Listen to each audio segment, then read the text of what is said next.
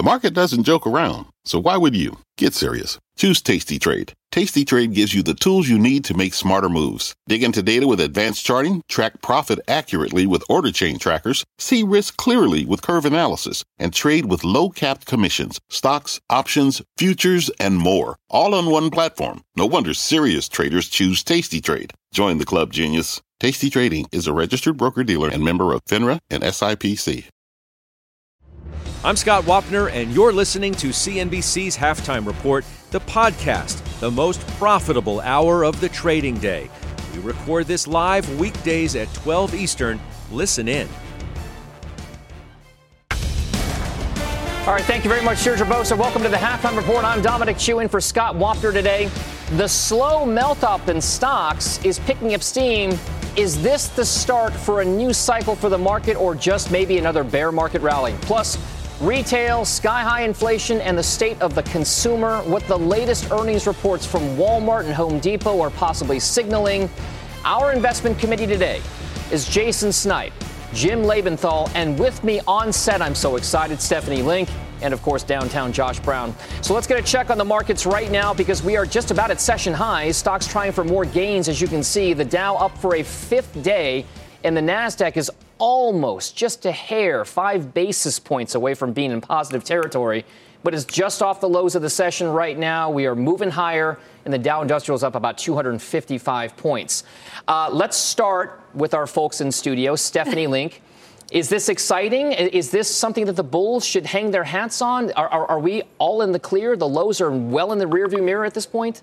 I don't know. Well, it's exciting to be here with you, Dom. Yes, so I'm there's excited. that. But in terms of the markets, I think we're going to chop around. Maybe between now and the end of the month, we can continue to rally because we're getting through earnings and we don't get any inflation data. But then you have September that comes and you do have a lot more inflation. And then you have the Fed meeting. I am encouraged that the economic data is not falling apart, which is a good thing, right? I mean, if you look at industrial production today, it was double expectations and capacity utilization was up over 80 for the fourth straight month. So that's good. Manufacturing seems to be holding up. It's housing that's not, right? And it's inflation on top of that. And so as long as we have inflation and high inflation, we're going to have to deal with the Fed. And so I think September kind of gets dicey. So Josh, I mean, valuation-wise, we've made this kind of case before that valuations were a concern.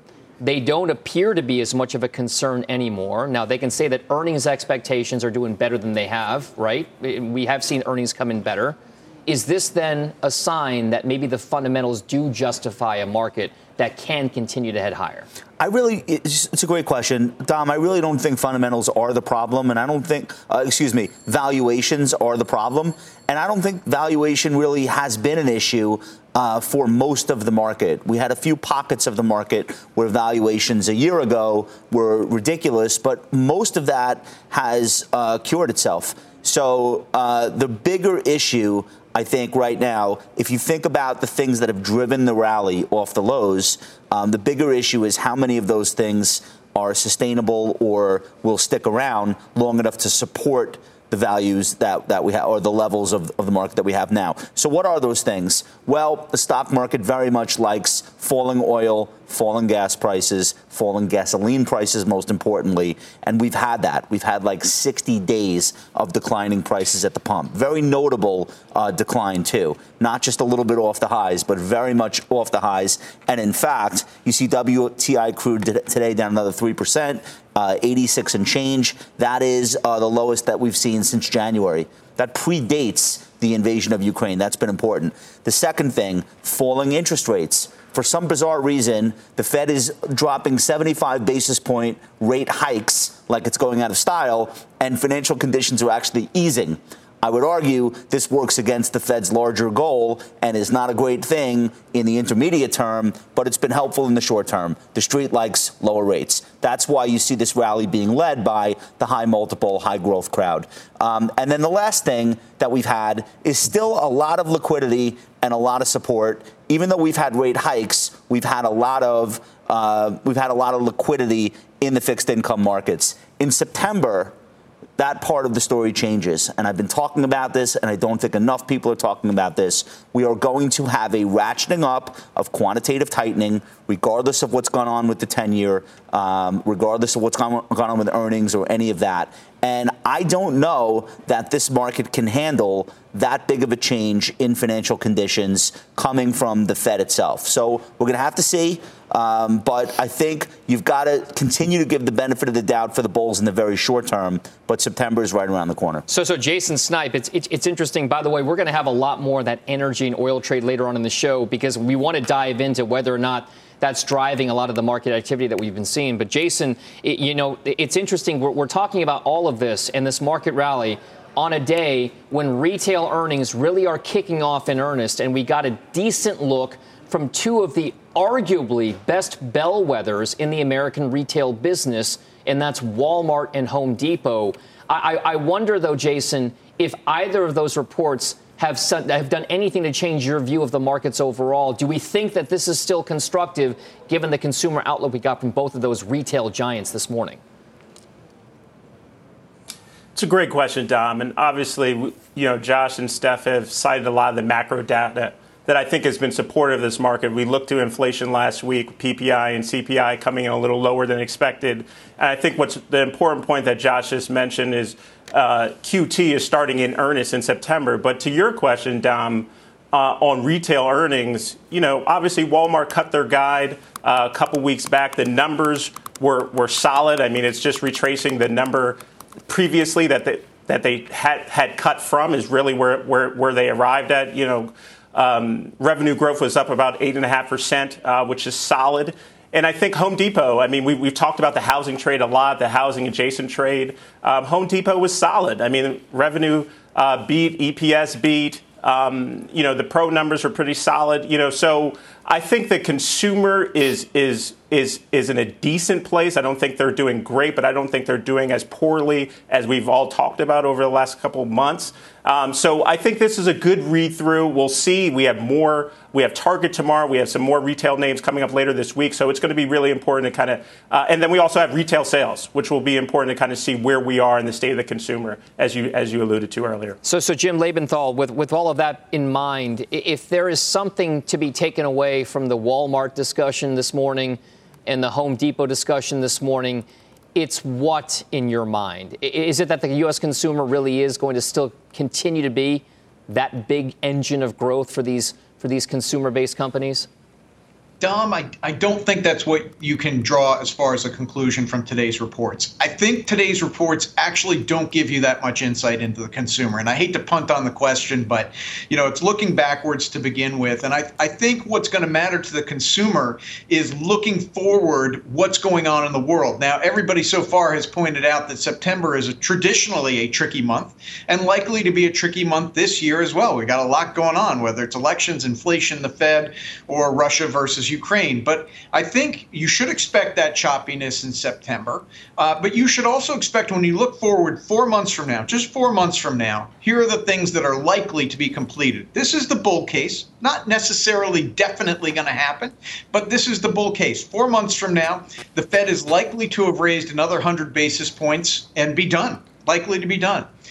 Yes, as Josh pointed out, quantitative easing is going on, but that can also be sopped up by the fact that there is a lot less supply coming from the Treasury. Also, what is likely to be done is inflation is likely to be meaningfully on the way down. Josh referred to gasoline prices at the pump. Gasoline futures are down much more than gasoline prices at the pump, indicating that there is more decline to come at the pump. You're also likely, you should be downstream of the midterm elections, meaning 4 months from now, a lot of garbage, a lot of debris is going to be in the rearview mirror. And you've then got to look forward to a less aggressive Fed, inflation coming down, and all that supply chain onshoring promoting economic activity next year. So September, definitely tricky. Today's reports tells us nothing about September being more benign or less benign than traditional. So I'll just say choppy. But I also think that by the end of the year, whether it's consumer, capital expenditures, the Fed, a lot of the dirty work's going to be done, and we'll have pleasant days to look forward to. Hey, James, it's Josh. Thank you for joining us today. I want to ask you about the very big difference between gasoline prices, which, of course, we love to see down, and rent, which A, is not coming down, and B, is a much larger factor in the way we calculate inflation. Don't you see that as the type of headwind that could continue to maybe not surprise to the upside in these coming inflation reports, but keep the overall headline number stubbornly higher than where the Fed would want it?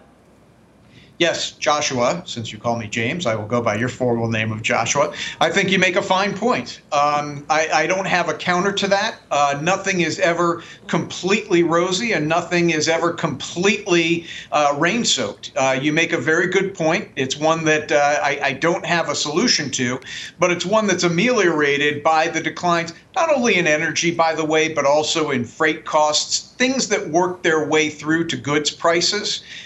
So, in a mixed bag, as I've been saying all year, I think the negatives have, until July, been far outweighing the positives. And now you're seeing the positives outweigh the negatives. But yeah, there's always some negatives there. I mean, I think you can look at the pending home sales numbers, Jim, and be encouraged, right? Because it's a leading indicator, and we don't want to see it down. But single-family pending home sales fell 12% year over year. So to the point of rents are high, they follow home prices. But if pending home sales are coming down, then eventually home prices are going to have to come down. So I think we have a long ways to go before rents come down, but watch the housing market in general, because that's going to be your tell down the road. Yeah, Stephanie, and also whether it's housing for purchase or housing for rent. I mean, the other thing we have to pay attention to here, we all know this, is how much job destruction is going to go on. Is it going to be enough job destruction that is kind of sopped up by the job vacancies that are out there? And I know there's some question about how many job vacancies are really out there, but there are more job openings than unemployed right now. So the question is, with the Fed doing what it's going to do, is it going to do more job destruction to the point where the consumer is really impacted from a consumption point of view, be it rent, be it gasoline demand or anything? Or are they going to stick the proverbial soft landing? And with the economic data that we've had over the past few weeks, the chances of an economic soft landing have increased, in my opinion. All right, so that's huge, because we heard the same thing from Professor Jeremy Siegel on Squawk Box this morning. I was watching the segment, and he basically said that I think June will be a bottom, and I think the second half of the year will be quite good. I'm becoming more optimistic about a soft landing. At the same time, Bank of America's fund survey basically said that they saw clients net buyers of U.S. equities for the 7th consecutive week. So you put all of those kind of tea leaves together, and is that an early cycle trend, perhaps, that this thing has legs to the upside because everyone's becoming a little less pessimistic about the outlook? And then you got the retail stuff coming out from Walmart and Home Depot this morning. Well, that's why I mentioned the economy is slowing, but I don't think we're in a recession, right? Because of what I said before, the manufacturing side of the equation, and the consumer is holding up. I mean, look at the comp numbers. By the way, Target last quarter, when they disappointed, they also had very strong comps. It was a gross margin. It was a mix issue. They had the wrong stuff. They had too much inventory of the wrong thing. So it takes a couple of quarters to move that down. So I do think the consumer, well, I've always said don't bet against the U.S. consumer, because we consume, right? That's what we do. And it's 75% of the U.S. economy. So I think the consumer is getting pinched on inflation, but they're still buying. The economy is a soft landing right now. I don't know what the Fed, if they get more aggressive, what they're going to do and what it's going to mean for the overall economy. But for now, that's why I say between now and end of August, you can see the markets continue to drift higher, but we still have a lot to overcome with the Fed. So Jason, the other thing I wanted to bring up was J.P. Morgan's Marko Kolanovic, who's often featured on this show, talking about this notion that tail risks have been diminishing post-consumer price index data. Sentiment is improving for risk assets. There's signs that the peak in inflation is behind are growing, which reinforces the idea that Fed hawkishness is likely behind, and a soft landing, you notice a theme here, is increasingly likely. So there are more and more people. This is not because I am bullish on things, but a lot of the experts that kind of watch these markets, including our committee members, are becoming more constructive. Jason, are you more constructive on the markets given what Marko Kolanovic at J.P. Morgan is saying?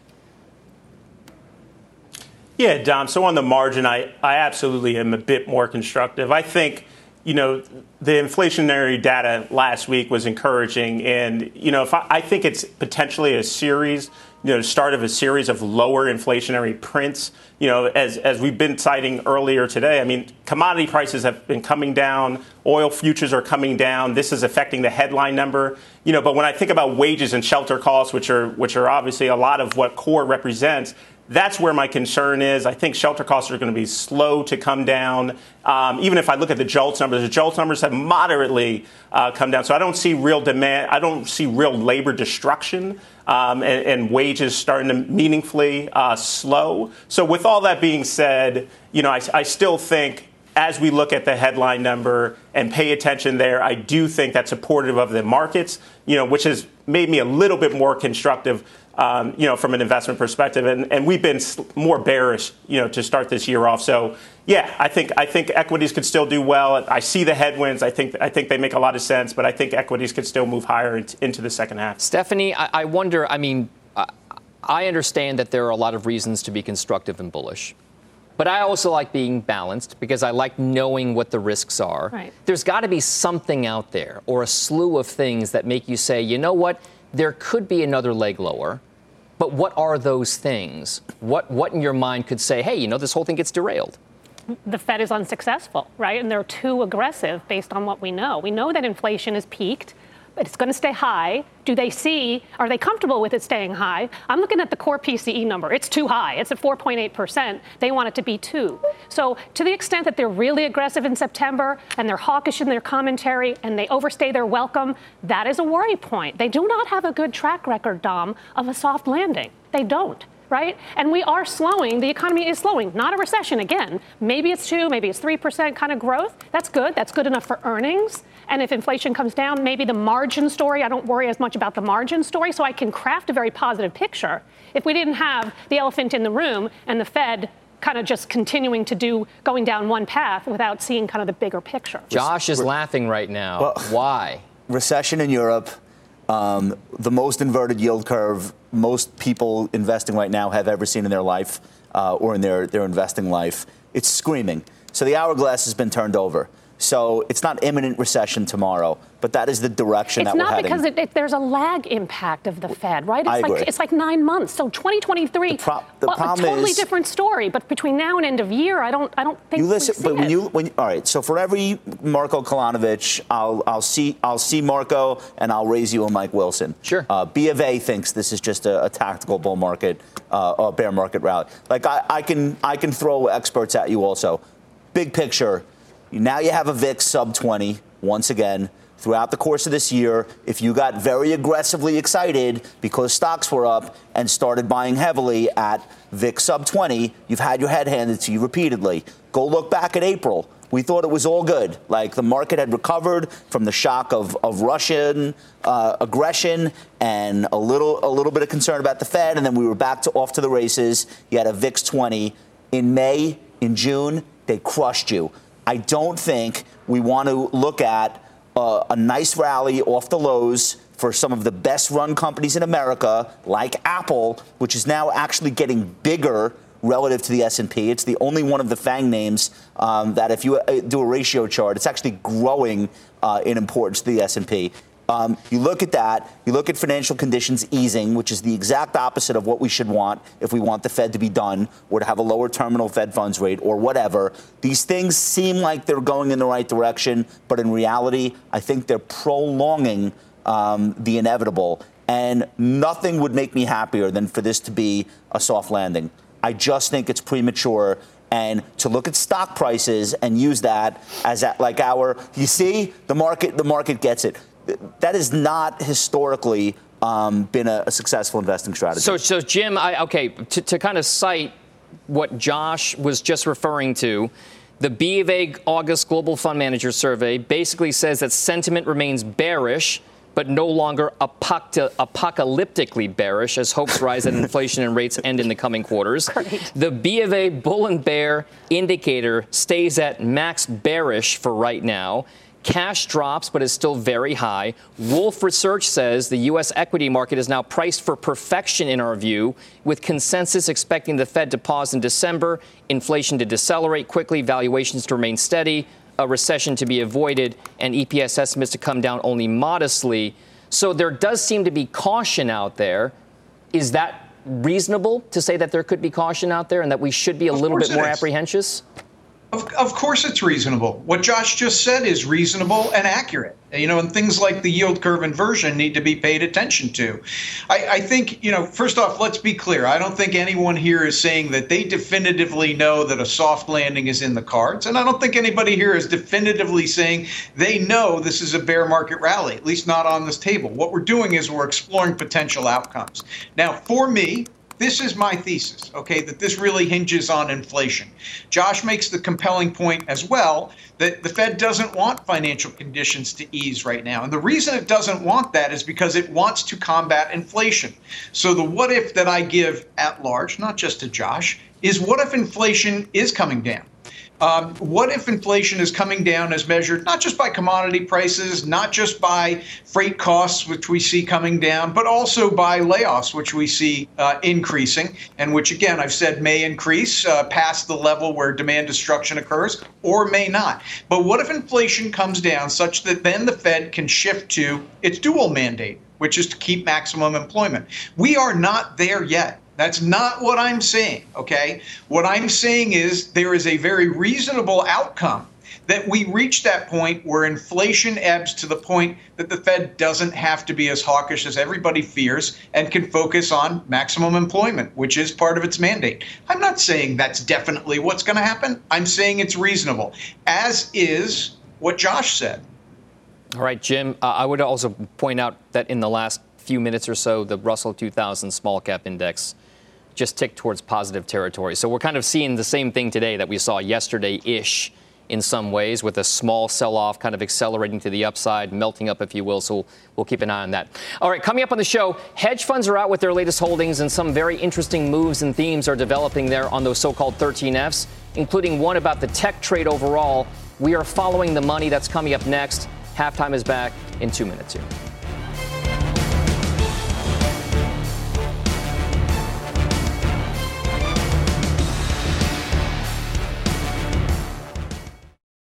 Old Dominion Freight Line was built on keeping promises. With an industry-leading on-time delivery record and low claims rate, we keep promises better than any other LTL freight carrier because we treat every shipment like it's our most important one. Visit odfl.com to learn more.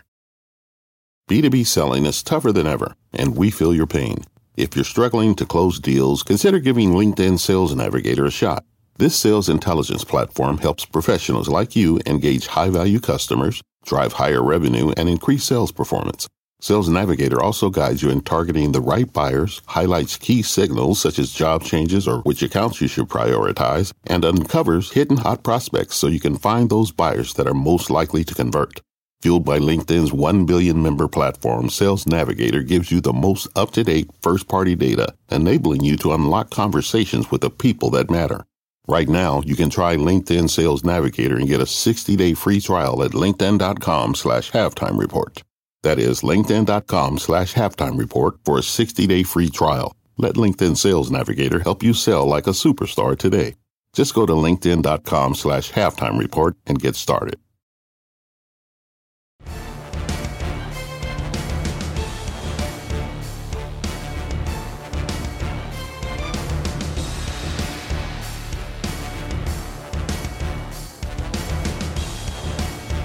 Welcome back to the Halftime Report. As you just see there, the markets are at session highs right now. So how did some of Wall Street's biggest investors position their portfolios during the second quarter and the associated volatility? Leslie Picker is following the money. She's following the whales. She's whale watching, so to speak. Leslie, what are you seeing? Seeing a lot of whales out there, but the theme of the quarter was managers offloading risk with some sporadic, pretty small opportunistic buying. It really does make sense, Dom, considering the S&P dropped 18% in the 3 months through June, which is the time frame covered by these filings. Many major investors sold off some of their tech exposure in particular. Third Point Stan Loeb exited stakes in Amazon, Dell, Zendesk, and Microsoft. Appaloosa's David Tepper trimmed holdings in Alphabet, Micron, and Microsoft. Large growth investors like Tiger Global, Coatue, and D1 sold off many of their tech names in an effort really quickly to stem losses in performance. Michael Burry, known for calling the subprime mortgage crisis, sold out of all 11 equity positions. We're talking Meta, Alphabet, Warner Brothers, Discovery, just to name a few. He added one $3 million bet during the quarter to Geo Group, that was a private prison operator.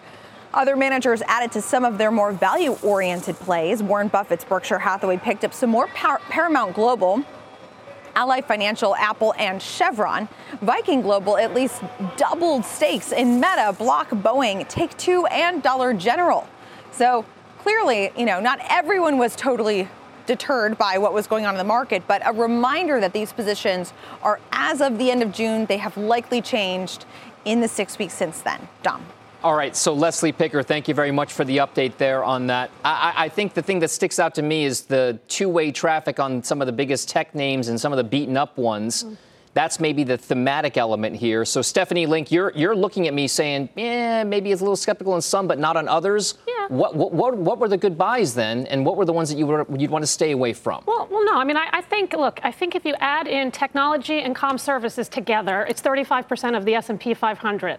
So I'm underweight. I've been underweight. Maybe I'm 20%. I'm still 20% of my portfolio. So I think you can pick and choose in terms of what you want to own. I think you want to have a barbell. That's at least my strategy. So it's kind of some value, some growth. So I like IBM, for example, right, on the value side. And Broadcom is a fairly new position for me because it, too, dropped. And I thought it was pretty interesting at the valuation that it was trading at. I own Fortinet, and unfortunately, they didn't have a great quarter, and it fell 18%. I bought more there because I like cybersecurity. Accenture, they've done a great job delivering in terms of just on top line, bottom line. Every day they're making small acquisitions to grow their business, and it's a hidden cloud play. They have a relationship with Salesforce.com. So there's places, I think, Dom, that you could add to. I just don't know. I don't want to traffic in where everybody is trafficking in. That tends to be kind of the FANG names. I own Meta. Unfortunately, that's been the dog, but that's the only one I'm playing at this point. Jason Snipe, the big tech trade has been something that a lot of folks are following because it's been the leadership for the past decade and a half. Every time there has been a dip in the market, there has been a recent dip in the market, and they are leading once again. So are you sold on this tech comeback that we're witnessing right now? So, Dom, obviously these names have run a lot, as you mentioned, over the last decade and since this bear market rally has begun. So I think what I would say about mega cap tech is price really matters. You look at a Microsoft or an Apple, both trading at basically 28 times forward.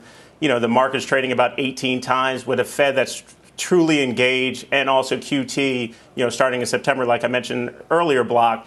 I think you have to be selective, as Steph said. I think you can't just buy in a broad stroke, but there are some names that still have nice earnings growth, but I think you have to really be selective. I like cybersecurity as well. I like Qualcomm. I like some of the semis here. And then Apple and Microsoft are names that have been mainstays in our portfolio. But that's our read on the tech sector as it stands right here. It always seems to be Apple and Microsoft and Alphabet, and maybe to a certain degree Meta, although it's had its own problems. Jim Lebenthal, I wonder if that's the trade. Do you kind of go with the same names in technology, or do you say maybe it's more chip focused this time around versus just say Apple, Microsoft, or Alphabet? Well, first off, I want to thank Jason for bringing up Qualcomm. He knows that's one of my favorites as well. But in answering your question, what I'm doing with tech, first off, I'm slightly underweight to the market weighting as per the S&P 500. Now, what that means, though, is I'm still about 23% in tech. So it's a meaningful portion of my portfolio. I'm in what I consider the value-oriented portion. So that's Qualcomm, that's Cisco Systems. And then I have some FANG names well underneath the market weight. So I've got Microsoft, Alphabet, and Apple. But my overall underweighting is a way of saying, yeah, I think tech is going to be just fine. It's not where I expect the market-leading performance. For that, I expect cyclicals, and that's why I'm overweight in things like energy, materials, industrials, and financials. If you disagree with me, obviously, don't be overweight there, but I have a thesis that economic expansion is set to pick up in 2023. One of the things, though, Dom, I want to point out that I find telling in these hedge fund reports is you don't see any of these hedge funds loading up on utilities or consumer staples, and I mean real consumer staples like a Kimberly-Clark. You don't see them hunkering down for some huge recession that they see in the offing. That, to me, is a pretty positive sign. down. Yes, I understand that large cap tech FANG is looked at as today's defensives, but if you really thought you were going into a recession, if these hedge funds thought this, they'd be in utilities and staples. That's not what we're seeing. Josh, what do you think? I mean, this idea that you don't see a lot of these funds wholesale going into those straight up defensive plays. Utilities may not have been that play in the past, but consumer staples certainly have been at points in the history when you're trying to avoid a recession. Is there anything that you're seeing that makes you feel as though this is a defensive tilt in any way, shape, or form? I think when the large hedge funds want to get defensive, they're not going long utilities. They're shorting stuff. Or they're putting on options trades. They're not long only. They're not fully invested. They don't have to hide out in staples or utilities. I don't think that's. I think that's a non sequitur. What I want to talk about, what I thought was most interesting, Dan Loeb getting involved in Disney. Dan Loeb very successfully took on Sony. Very similar situation. They had a lot of non-core assets that were not helping the cause. That stock is now 100% higher than where he had initially got involved with the company.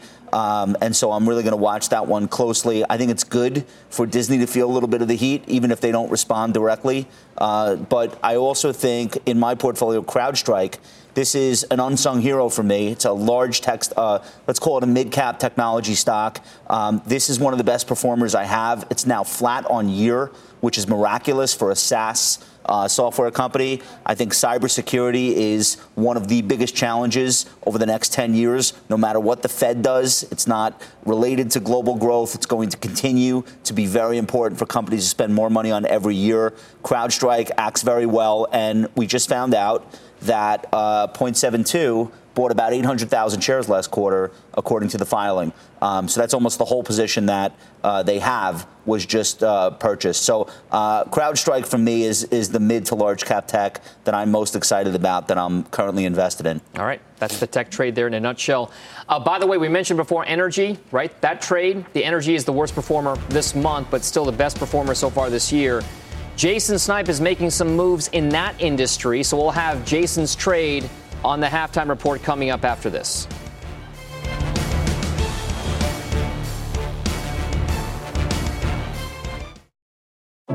What does it mean to be rich? Maybe it's less about reaching a magic number and more about discovering the magic in life. At Edward Jones, our dedicated financial advisors are the people you can count on for financial strategies that help support a life you love. Because the key to being rich is knowing what counts. Learn more about our comprehensive approach to planning at edwardjones.com/findyourrich. Edward Jones, member SIPC.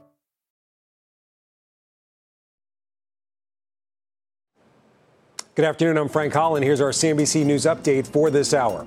Former Trump Organization CFO Alan Weisselberg is expected to plead guilty on Thursday to criminal charges tied to the Manhattan DA's investigation of former President Donald Trump's businesses. Two people familiar with the matter say he's expected to be sentenced to 5 months in jail as part of a plea. The Food and Drug Administration making hearing aids available to consumers to buy over the counter without a prescription or a medical exam. That's a long-awaited goal for nearly 30 million consumers. Those devices will be available for people 18 and older with mild to moderate hearing loss. And the decision to euthanize Freya, Norway's beloved celebrity walrus, brought an abrupt end to her summer of stardom. Freya was suddenly put down over concerns over her welfare and the risk to crowds that flock to see her swim along the country's coastline. Her death has provoked public outrage and renewed long-standing concerns about how Scandinavian countries treat their wildlife and natural resources. Dom, back over to you. Sorry to send it over in a bit of a downer. I don't even want to address it. It's Yeah, it's the opposite of a free willy. No, I don't like it. But anyway, thank you very much, Frank Holland, for that. Oil is sliding again. It's now down more than 10% just so far in August, and we're not even done with it yet. The energy sector has moved into positive territory today, but it's still the only negative sector for this month overall. Jason Snipe, we talked about it before the break. You are adding to your position, specifically the SPDR XLE, which tilts towards the energy sector. Take us through the reasonings why. You got it, Dom. So obviously XLE, well, I should say the energy sector has underperformed, as you just stated. But for us, you know, and I look at oil as a proxy, part of a proxy to oil, to energy names and what they've done. But when I looked at earnings this quarter, energy has really been the outperformer. You know, look at Chevron, which had really great numbers, which is another name that I own. But we decided to add to XLE here. I think with SBR coming off the docket in October, hurricane season, which we're in, I do think there's a lot of tailwinds for the energy trade. And as it pulled back this month, we looked at it as an opportunity add, so we did so. All right, Jason Snipe with the trade on energy there. Thank you very much. Coming up, trades on some of the big analyst stock calls of the day. And today it's all about the financials, which are among the best performers since the June lows. We've got that debate on the financials coming up next on the Halftime Report. You're seeing the S&P financials sector up about 1% nearly on the day so far.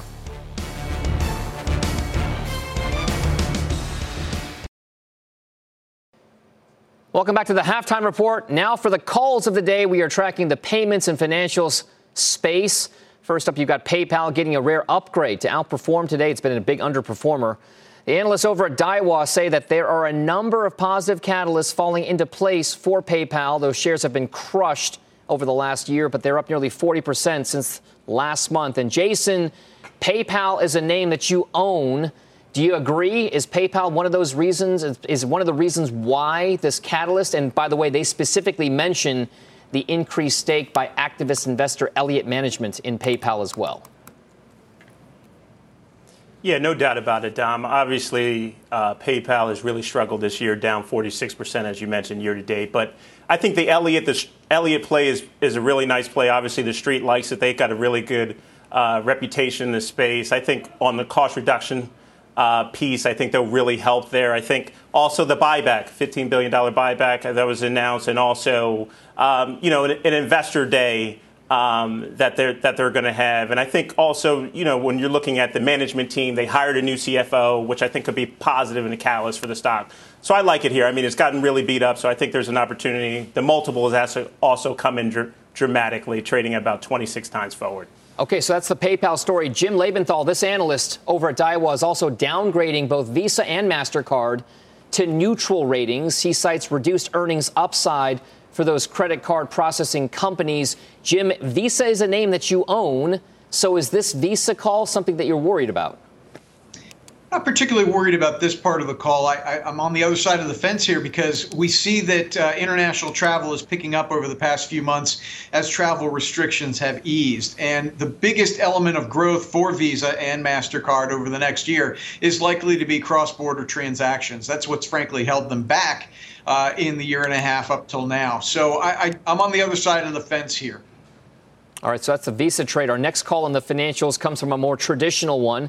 It's Wells Fargo. Deutsche Bank reiterates it as a top pick and says that it's better capitalized than its banking peers. It's cutting costs. It's more levered to rising interest rates. Stephanie, this is a name that you own. I totally agree with this call. And he's also saying that the asset cap is going to get lifted sometime in the spring of 2023. That would be a huge positive. I have no insight about the asset cap, but I'm hopeful he's right. But it is a turnaround story. It's a cost-cutting story, right? It's a new CEO who's not even new anymore. He's been there about 3 years. But he's doing a good job. It takes a long time for these turnarounds to start to really work themselves. And at 1.1 times book, 1.3 times tangible book, that's pretty cheap. So if, Josh, you look at the fintech names, which we focused on for the calls of the day, and then one traditional bank, financials, a place that you want to be, a value-oriented trade that is yet to kind of really come to fruition? I think the banks could be okay. Look, if you're going to have a soft landing and you're going to eventually get a steepening of the yield curve, or at least a de-inversion of the yield curve, these stocks will immediately feel the effects. The market will get ahead of the fundamentals and they'll run these things up. So I think in that scenario, it's okay. However, there are other scenarios that could play out, and I don't think that these stocks are as cheap as they used to be. They've had a decent couple of years relative to the market and in absolute terms.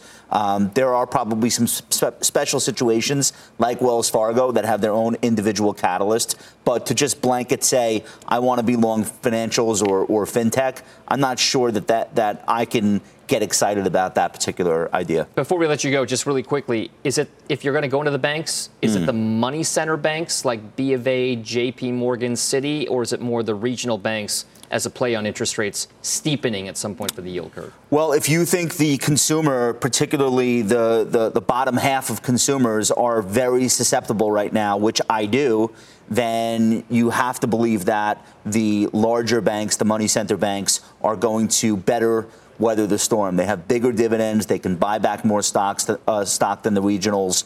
They should have a little bit more investor support if the market gets rocky. So my answer would be yes. I own JP Morgan. I think it's the bank to own if things get tough. And the chairman and CEO of the bank thinks that things can get tough here.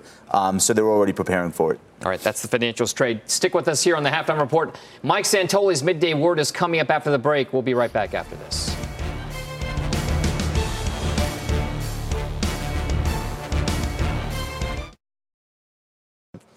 Anyway, welcome back to the show. Senior markets commentator Mike Santoli. I'm sorry, we were just having a chat about our prior lives at one point. Mike Santoli, you're at the NYSE with the midday word. It feels like it's kind of yesterday 2.0. I'm channeling my Yogi Berra for baseball guys like you. It's deja vu all over again. Can we expect this melt-up to keep going higher? Little bit. The market, Dom, acts as if continued to be the case that large investors feel as if they are not exposed enough to this rally. We are at that point in this comeback, up 17% over 2 months, where if you look at prior kind of V bottoms of various descriptions like 2011, 2018, where you got to this point, there was a feeling out there of it's gone a little too far, too fast. Right now, S&P is like 9% above its 50-day average. Last time we were there, September 2020, that was a point at which the market did chop around and come in a little bit. It was not a major top. I do think it makes sense to continue to focus on the fact that the most bullish folks out there are the ones that look at the kind of vapor trail of this rally, the momentum, the breadth indicators, the stuff that's sort of trying to infer the message of the markets about the possibility for a soft landing. I grant you, in 2019 and in 2012, the Fed wasn't still hiking rates. There are all these differences between the scenario now and the scenario then, but the market is behaving in a roughly similar way. So I think right now it's in the process of earning back the benefit of the doubt for the bulls. On the composite, you can see there on your screen, up 24% from the lows that we've seen. So maybe arguably a bull market for some people out there. Mike Santoli with the midday word. Thank you very much. We'll see you soon, sir. Straight ahead on the show, industrials among the top performers this quarter so far. So will that industrials run continue? How the investment committee is playing that particular industry coming up next on the Halftime Report.